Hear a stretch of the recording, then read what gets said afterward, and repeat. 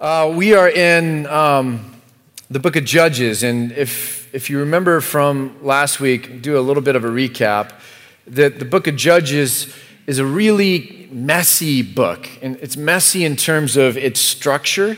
It's not really structured in a coherent way, like a one narrative. This anonymous author is pretty much piecing together these hero narratives, these narratives of judges that operate in different places at different times as the nation of Israel continues to spiral more and more downhill and away from God and into idolatry. And then the last part of the book of Judges is going to be this kind of real dark foreboding of what it means that the people have gotten this far away from God and that their immorality has just accelerated into places that ought not or would be shocking to consider for God's people. And so this is the structure, and it's messy. It's also messy in the sense that it's a book that has a lot of bloodshed in it. So if you were watching it as a movie, you're going to see that this is one of the more violent books of the Bible, that there is a lot of death, a lot of killing, a lot of wars going back and forth. There's just a lot of bloodshed. So it's messy that way as well.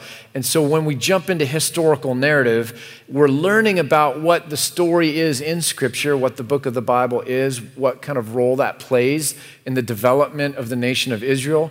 And then we also want to, towards the end, find principles or things that we can learn or take away from this and actually see in our own life. But obviously, that's different than killing Philistines or some of the other things that we might see. So we're really trying to grab hold of those threads that actually give us a handle for what's going on. So the cycle of Judges, we got that picture. This is kind of what keeps happening, that the Israelites are with God, walking with God. They begin to forget God or grow complacent, which leads them to walk away or commit idolatry, to seek other gods or to worship other gods, to sin and engage in things they shouldn't. There's a discipline that comes because they are now under the power or the authority or the rule of some foreign country or tribe. And in this kind of oppressed place, they then cry out to God that, God, would you send a deliverer? God, would you save us from the situation? And then God sends a judge. God brings salvation in the form of these leaders, men, and we're going to talk in a couple weeks about Deborah, a woman. But God sends salvation in the form of these judges that are not judges in the sense we normally think about, with a hood or a gavel, but judges that function also as commanders or military leaders over their tribes and their people. And the interesting thing to note here is that the discipline is the fruit of sin itself, and that the judgment of God is the salvation of God. When God sends judges, it's not to punish. When God sends judges, it's to liberate. And when you see the word judgment or God's justice in Scripture a lot, we often get confused because we have such a negative or harsh connotation around this idea of judgment. But like we sang earlier in the song, it's really the sad reality of not choosing God that is the pain, that is in some sense us reaping what we sow, and that when God steps in, he's liberating us out of the problem of sin. So what does that do to our own understanding of the sinfulness of others, that idea that I feel bad for you? Or we should feel bad for one another when we're sinning because we're in a place like the prodigal son that you don't want to be in. It's a place where you wrestle and cry out and say, how do I change my life? How do I fix my life? It's when you cry out, though, and move back towards God that God will meet you there in his faithfulness and his judgment, his salvation comes in. I want to show you two pictures, two maps. One is the northern area of Israel. This is where, in the time of Judges, the northern tribes kind of found land and set up. Anybody have a better word for set up? planted, existed, lived, settled. Settle's a good word. These are where the northern tribes settled, and then part B of this, you can see where the southern tribes settled. So Benjamin towards the top of the Dead Sea, and then Judah written kind of sideways just to the left of the Dead Sea, and that's going to be where you have Jerusalem. So the tribe of Judah really ends up being this southern kingdom later on, and the rest of the tribes end up being a northern kingdom. So as we're looking at this, we're going to take today, last week we talked about that cycle of Judges, and I called it the sermon law. This week we're going to talk about grace, and we're jumping all the way to the back of the book of Judges to grab the last story, which is Samson. And Samson's probably one of the better known judges, and certainly one of the better known Old Testament figures that we have. He's the last of the judges. He's one of 4 judges that is mentioned in the book of Hebrews. So Hebrews chapter 11, if you remember, there's this kind of rolling example, if you will, of the great people of faith, these great examples and the prices they paid, and then kind of this encouragement to what a life of faith might look like. And Samson gets counted in that hall of fame, if you will, in Hebrews 11. So the story of Samson is also interesting because it's where we begin to see the Philistines in Scripture. So the Philistines become a big part of our Old Testament consciousness because it's the people that Saul first was warring against. Goliath was a Philistine. David comes on the scene and defeats Goliath. And then throughout David's reign, David is kind of battling with the Philistines. In fact, before he takes over as king, when he's running from Saul and he's pretending to be a madman to try and escape Saul's grasp, he actually goes and sets up residence in a Philistine town. Kind of like a city of refuge, if you will. And so this whole story of Samson begins to bring in these people known as the Philistines. Now, I want to give a little bit of a history to them because it's relevant. So a couple more maps. But this map that kind of shows the routes of what are known as the Sea Peoples. So the Sea Peoples coming from the Aegean Sea, predominantly by water, some by land, end up coming and inhabiting the coastal areas of what we would call Israel now, and above Egypt. They were never able to defeat Egypt. And then some of the northern coast of Africa, but they're known as the Sea Peoples, and they either found or were the first ones to be able to smelt iron right about the time they left. So either one of the first, but arguably the first, these people known as the Sea People, they end up landing on the coast of Israel there. And so if we go to the next map, these people, the Sea Peoples, were known as Philistines, okay? And so the Philistines are on the coast, and this people group ushers in, if they did not invent it, they certainly did the most to develop iron and really kicked off what is known as the Iron Age, okay, which is fascinating. Prior to this, bronze only, and now you have the Iron Age. So they're along the shore. They're the Philistines. They're with iron. Later on, when the Romans would come, the Romans set up shop on the shore, again, sending ships from Rome. So Pontius Pilate, when he was in Jerusalem, which is inland, was only there because it was the feast. So he was going there to keep the peace.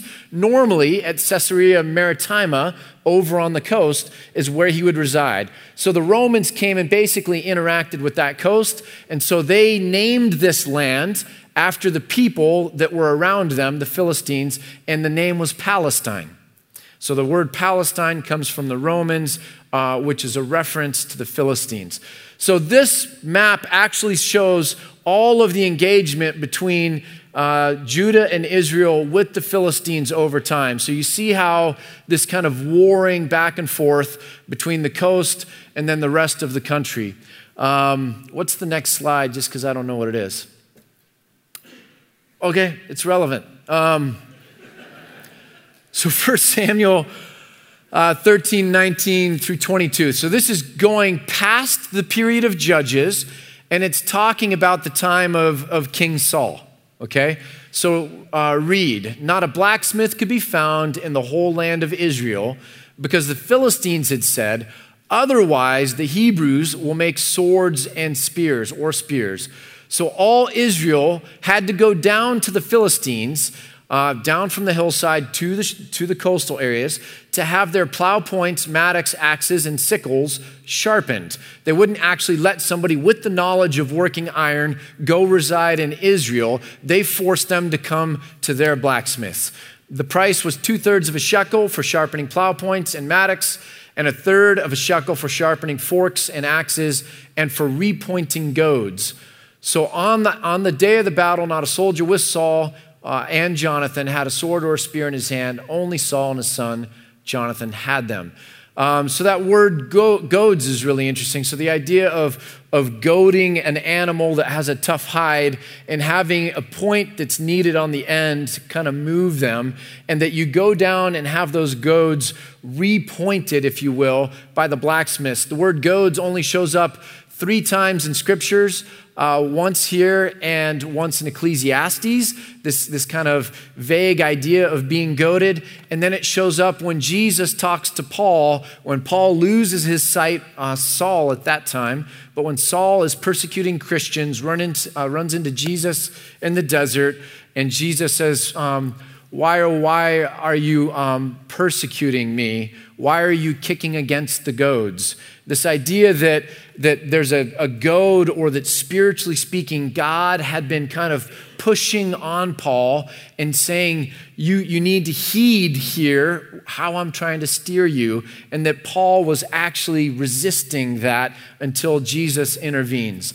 I love that story because in my own testimony, I have that experience of kind of resisting what I felt was being pushed in on me spiritually, until there was a big experience in the form of a broken jaw that kind of helped me then go, what am I supposed to be hearing? I can't talk very well, so maybe I should listen, right? But so this is the kind of the story of Paul, and this is kind of this interesting thing that we don't really take into account when we're thinking of the battles with the Israelites, with Saul, with David against these people, the Philistines. You actually have arms races and different technology, if you will, happening in the midst of all that.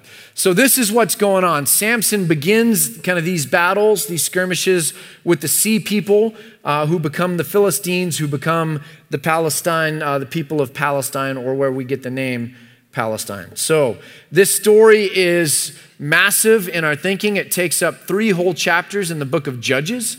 Nothing else takes up that much space. It's unique in the book of Judges because we kind of get the whole of Samson's life, like where he came from, the angel of the Lord showing up to his mom and his dad, and then his growth, and then these really interesting stories about his later life. That's why it's been such a kind of significant thing that has shown up in Hollywood. The 1949 movie, got a picture of that for you. Cecil B. DeMille put this on. It was a pretty rowdy, provocative movie for 1949. But it's also really funny because it's like Ben-Hur meets bad set designs meets, I don't know, Samson and anyways. But so this story becoming massive as we move forward. So because it's 3 chapters, I'm going to kind of abridge the story for you, and we might show a couple pictures along the way. But so the angel of the Lord, as the angel of the Lord has been doing in the book of Judges, comes to somebody, and it comes to Samson's mom and says, you're going to be with child, and this child is to be set apart unto me from birth.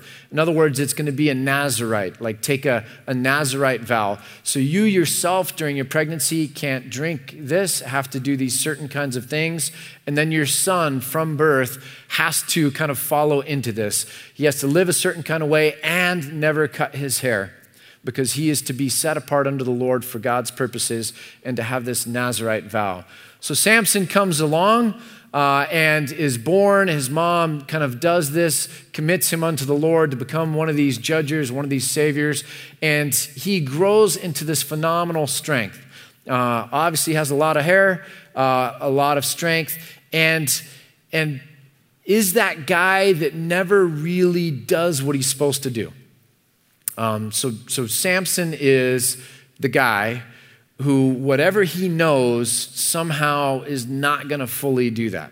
So he finds a girl over in the Philistine area that he wants to marry, and his parents are like, can't you find someone from our own people? Like, why would you go and marry someone from the enemy? And so finally, he drags them into this.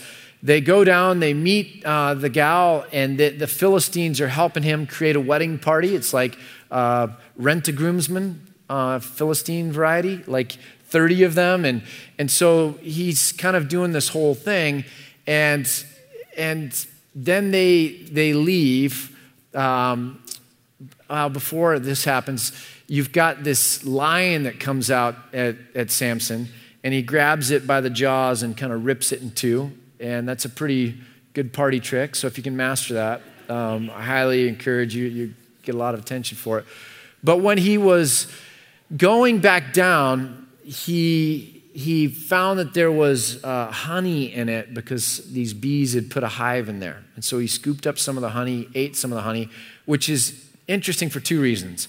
One, it's in a carcass of a dead animal, and that's unclean. So you already see that the kind of Nazirite vows that Samson was supposed to take, that he's not really taking it fully serious. The second thing that comes from this honey and this carcass is when he gets to kind of the pre-wedding thing where all the family's being met, he makes this riddle up for no reason. He just wants to have fun. This is his personality. He wants to do these riddles to toy with people. And he comes up with this riddle and says, if you figure out this riddle, I'll get 30 brand new sets of clothing for these groomsmen that you've found me.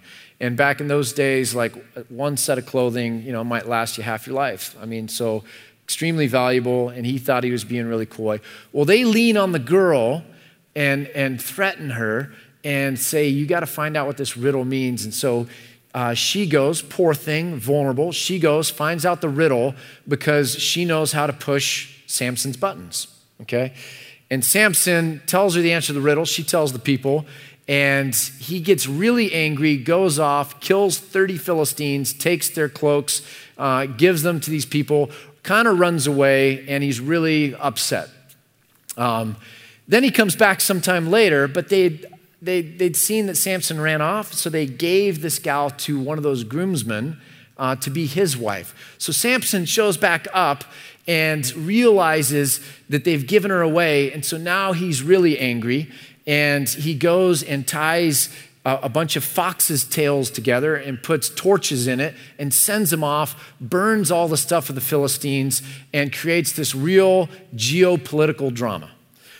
Out of this drama comes the rest of the Israelites. Imagine this: a judge has been raised up to save you, but now you guys are so afraid that the Philistines are going to take out their anger on you that you come and you bind up this person, your savior, and you hand him over to those Philistines.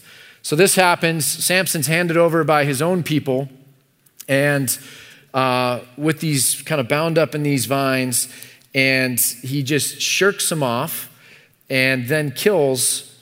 He finds the jawbone of a donkey. He grabs it, and then he strikes down 1,000 men. So if you really actually put this into real time, how long does it take to bludgeon to death 1,000 men with a jawbone?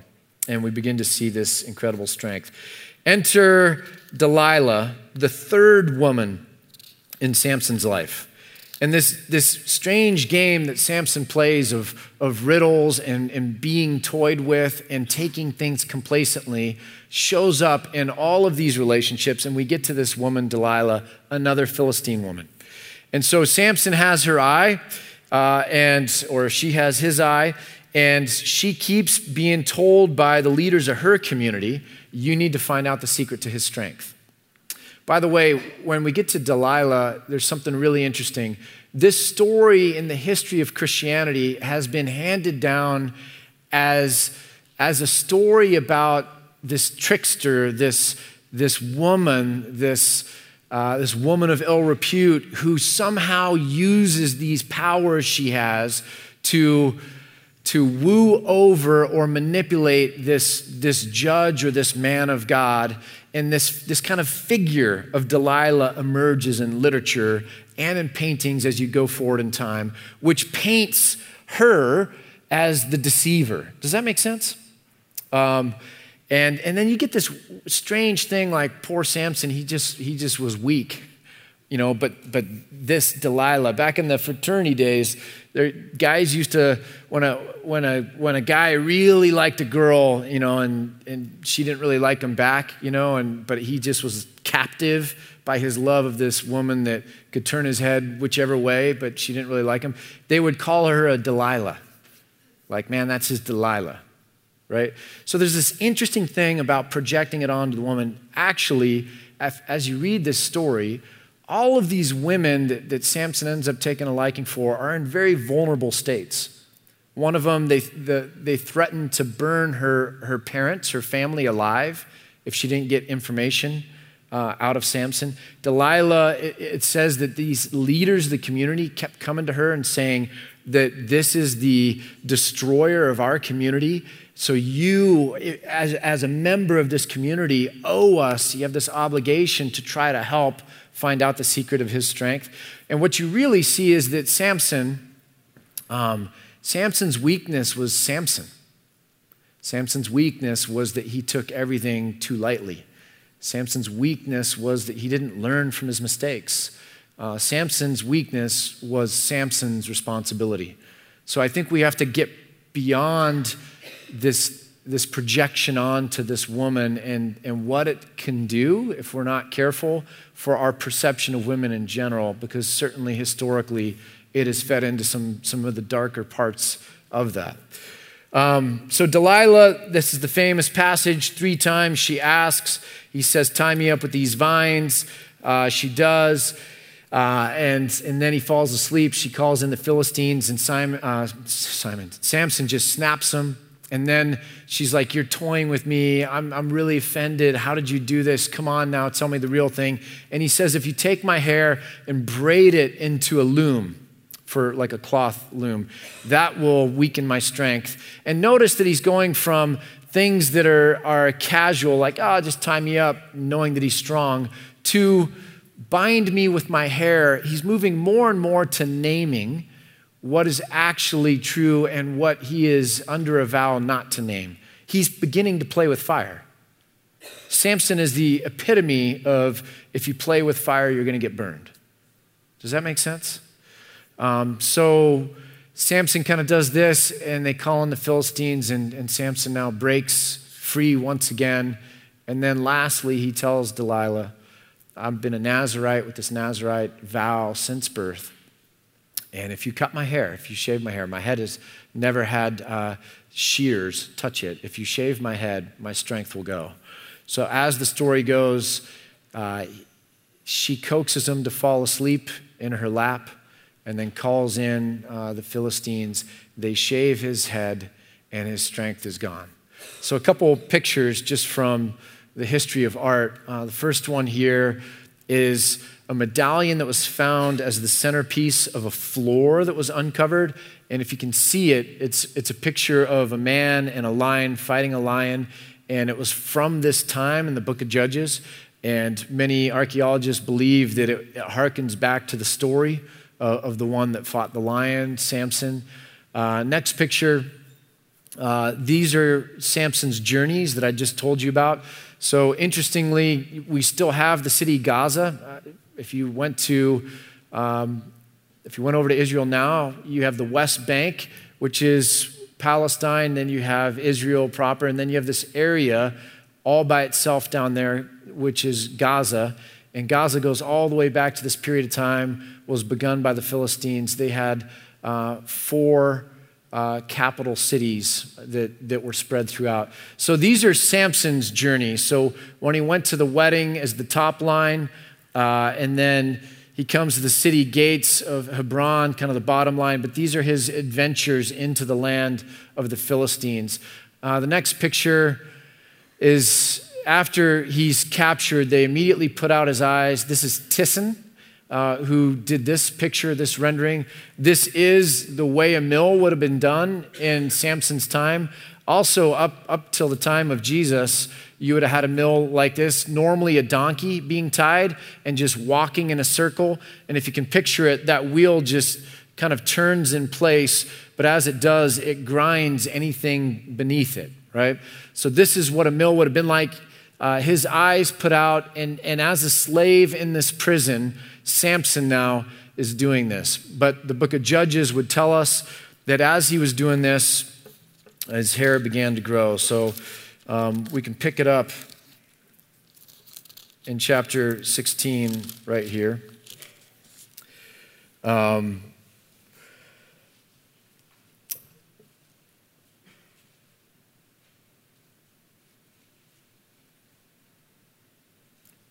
Chapter 16 and verse 21. Then the Philistines seized him, gouged out his eyes, and took him down to Gaza, binding him with bronze shackles. They set him in a grinding grain in the prison, but the hair on his head began to grow again after it had been shaved. Now the rulers of the Philistines assembled to offer a great sacrifice to Dagon, their god, and to celebrate, saying, "Our God has delivered Samson, our enemy, into our hands." And the people saw him, they praised their God, saying, "Our God has delivered our enemy into our hands, the one who laid waste our land and multiplied our slain." While they were in the high spirits, they shouted, "Bring out Samson to entertain us, to mock him." So they called Samson out of prison, and he performed for them. And when they stood him among the pillars, Samson said to the servant who held his hand, "Put me where I can feel the pillars that support the temple, so 2 large pillars that hold all the weight of this temple, so that I may lean against them." Now the temple was crowded with men and women. All the rulers of the Philistines were there, and on the roof were about 3,000 men and women watching Samson perform. Then Samson prayed to the Lord, "Sovereign Lord, remember me. Please, God, strengthen me just once more, and let me with a blow get revenge on the Philistines for my 2 eyes." Then Samson reached toward the 2 central pillars on which the temple stood. Bracing himself against them, his right hand on the one and his left hand on the other, Samson said, "Let me die with the Philistines." And then he pushed with all his might, and down came the temple on the rulers and all the people in it. Thus he killed many more when he died than while he lived. Then his brothers and his father's whole family went down to get him. They brought him back up, and they buried him between Zorah and Eshtaol in the tomb of Manoah, his father. And he had led Israel 20 years. So a couple more pictures. This is Rembrandt. This is at the wedding feast. By the way, in his century, nobody touched the theme of Samson more than Rembrandt did.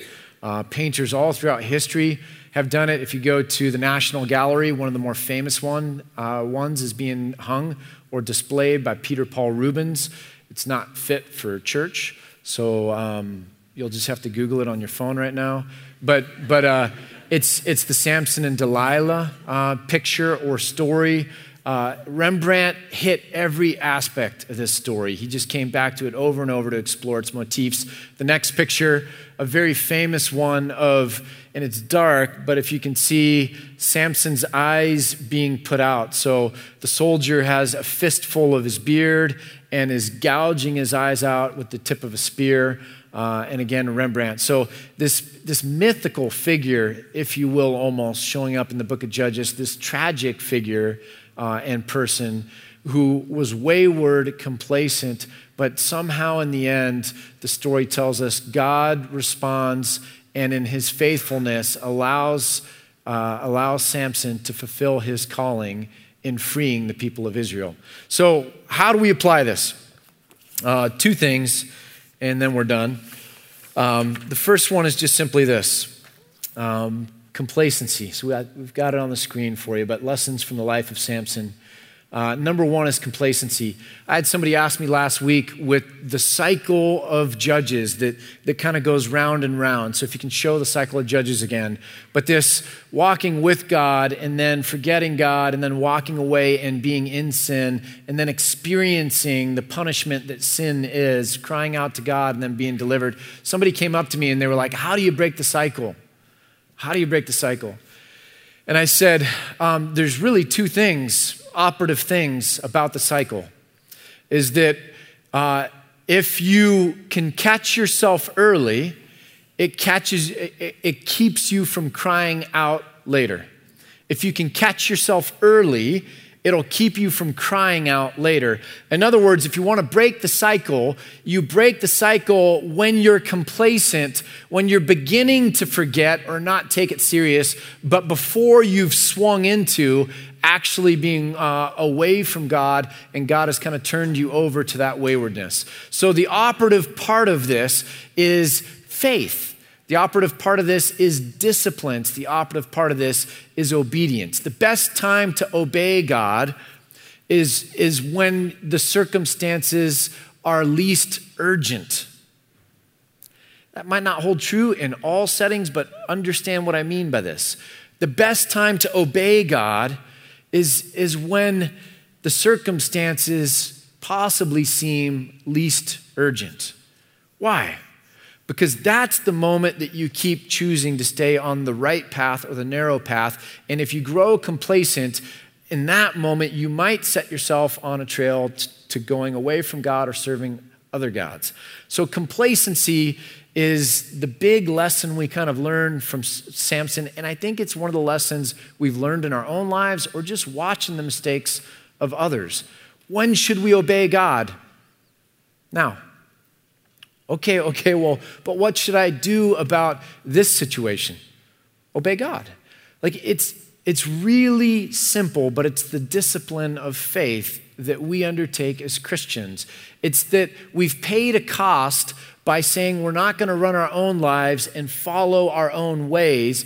The cost we've paid is to be literally a slave to Christ or a servant to Christ, that we go where he goes. He's our master. He's our Lord. He is the one that we follow. And so Christ is not going to lead us into waywardness. Christ is going to lead us into righteousness. So this whole discipline is not just knowledge of faith.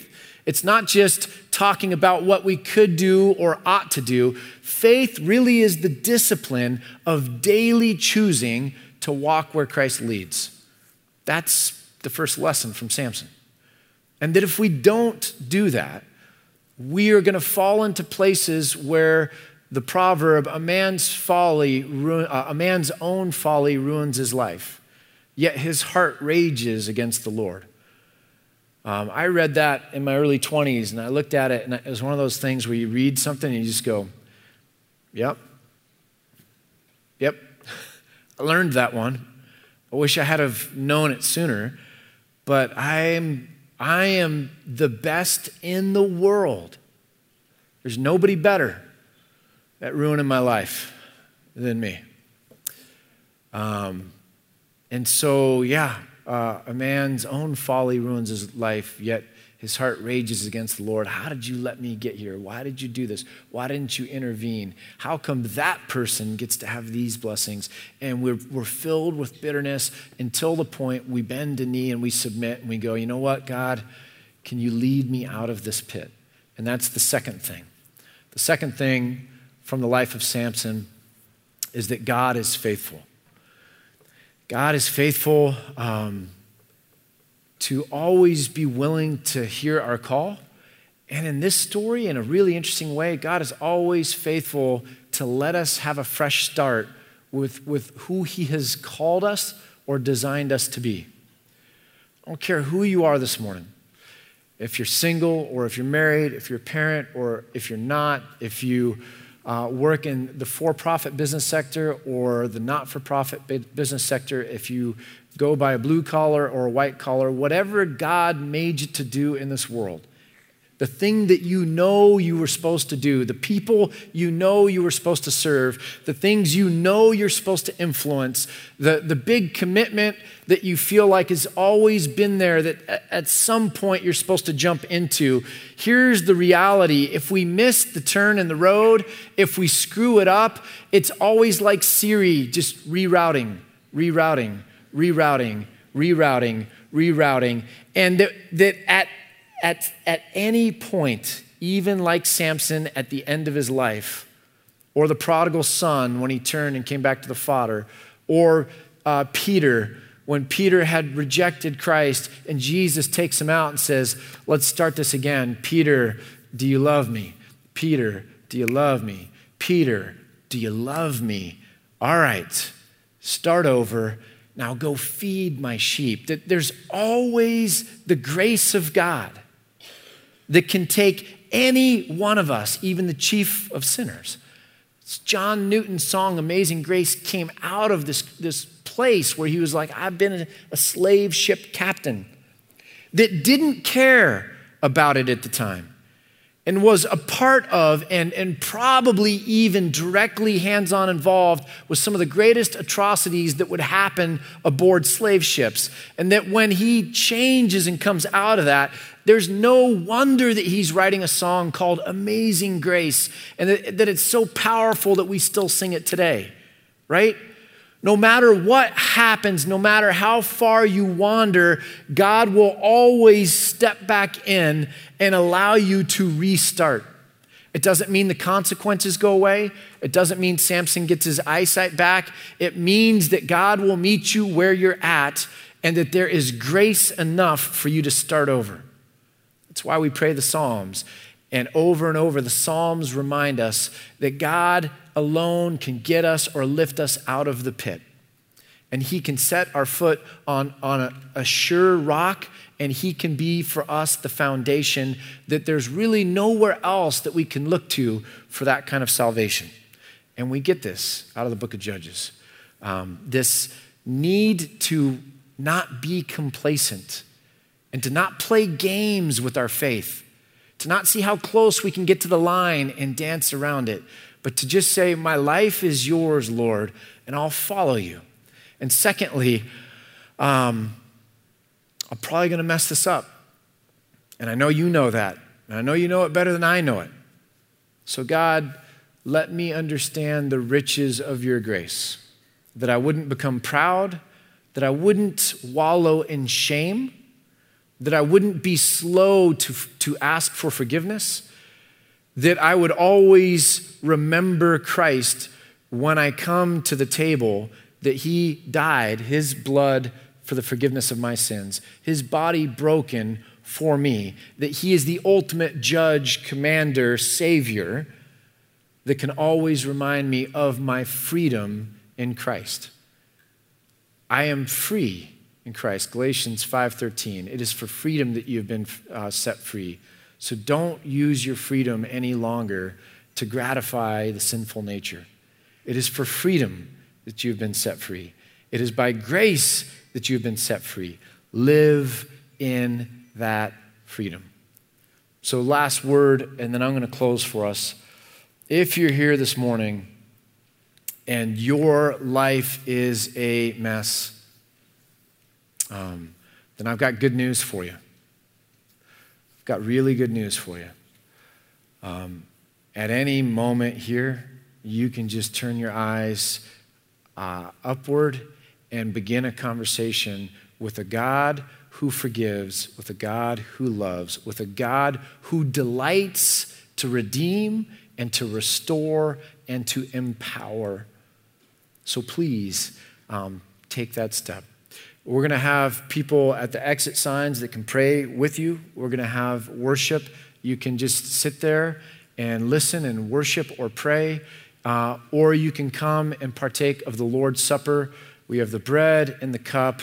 And do this, if you do it, not because of your religious purity, but because the fullness and the perfection of the grace that we have that was made available to us because of the cross of Jesus Christ. Would you pray with me? Father, We find ourselves in the stories of the Old Testament. We find ourselves in the picture of humanity. We find ourselves prone to wander. I pray that you would give us the strength to try to sustain and obey before we get too far from you, that the consequences would affect our lives or the lives around us. And I pray that if we're experiencing those consequences of our decisions or our actions, that we would know you're not there to judge us, but the judgments of the Lord are delightful and sweet and beautiful. It's good news because it saves and it liberates and it restores. Father, we thank you for your grace that is plentiful right now here, even as we gather as your church. We pray that in Jesus' name. Amen.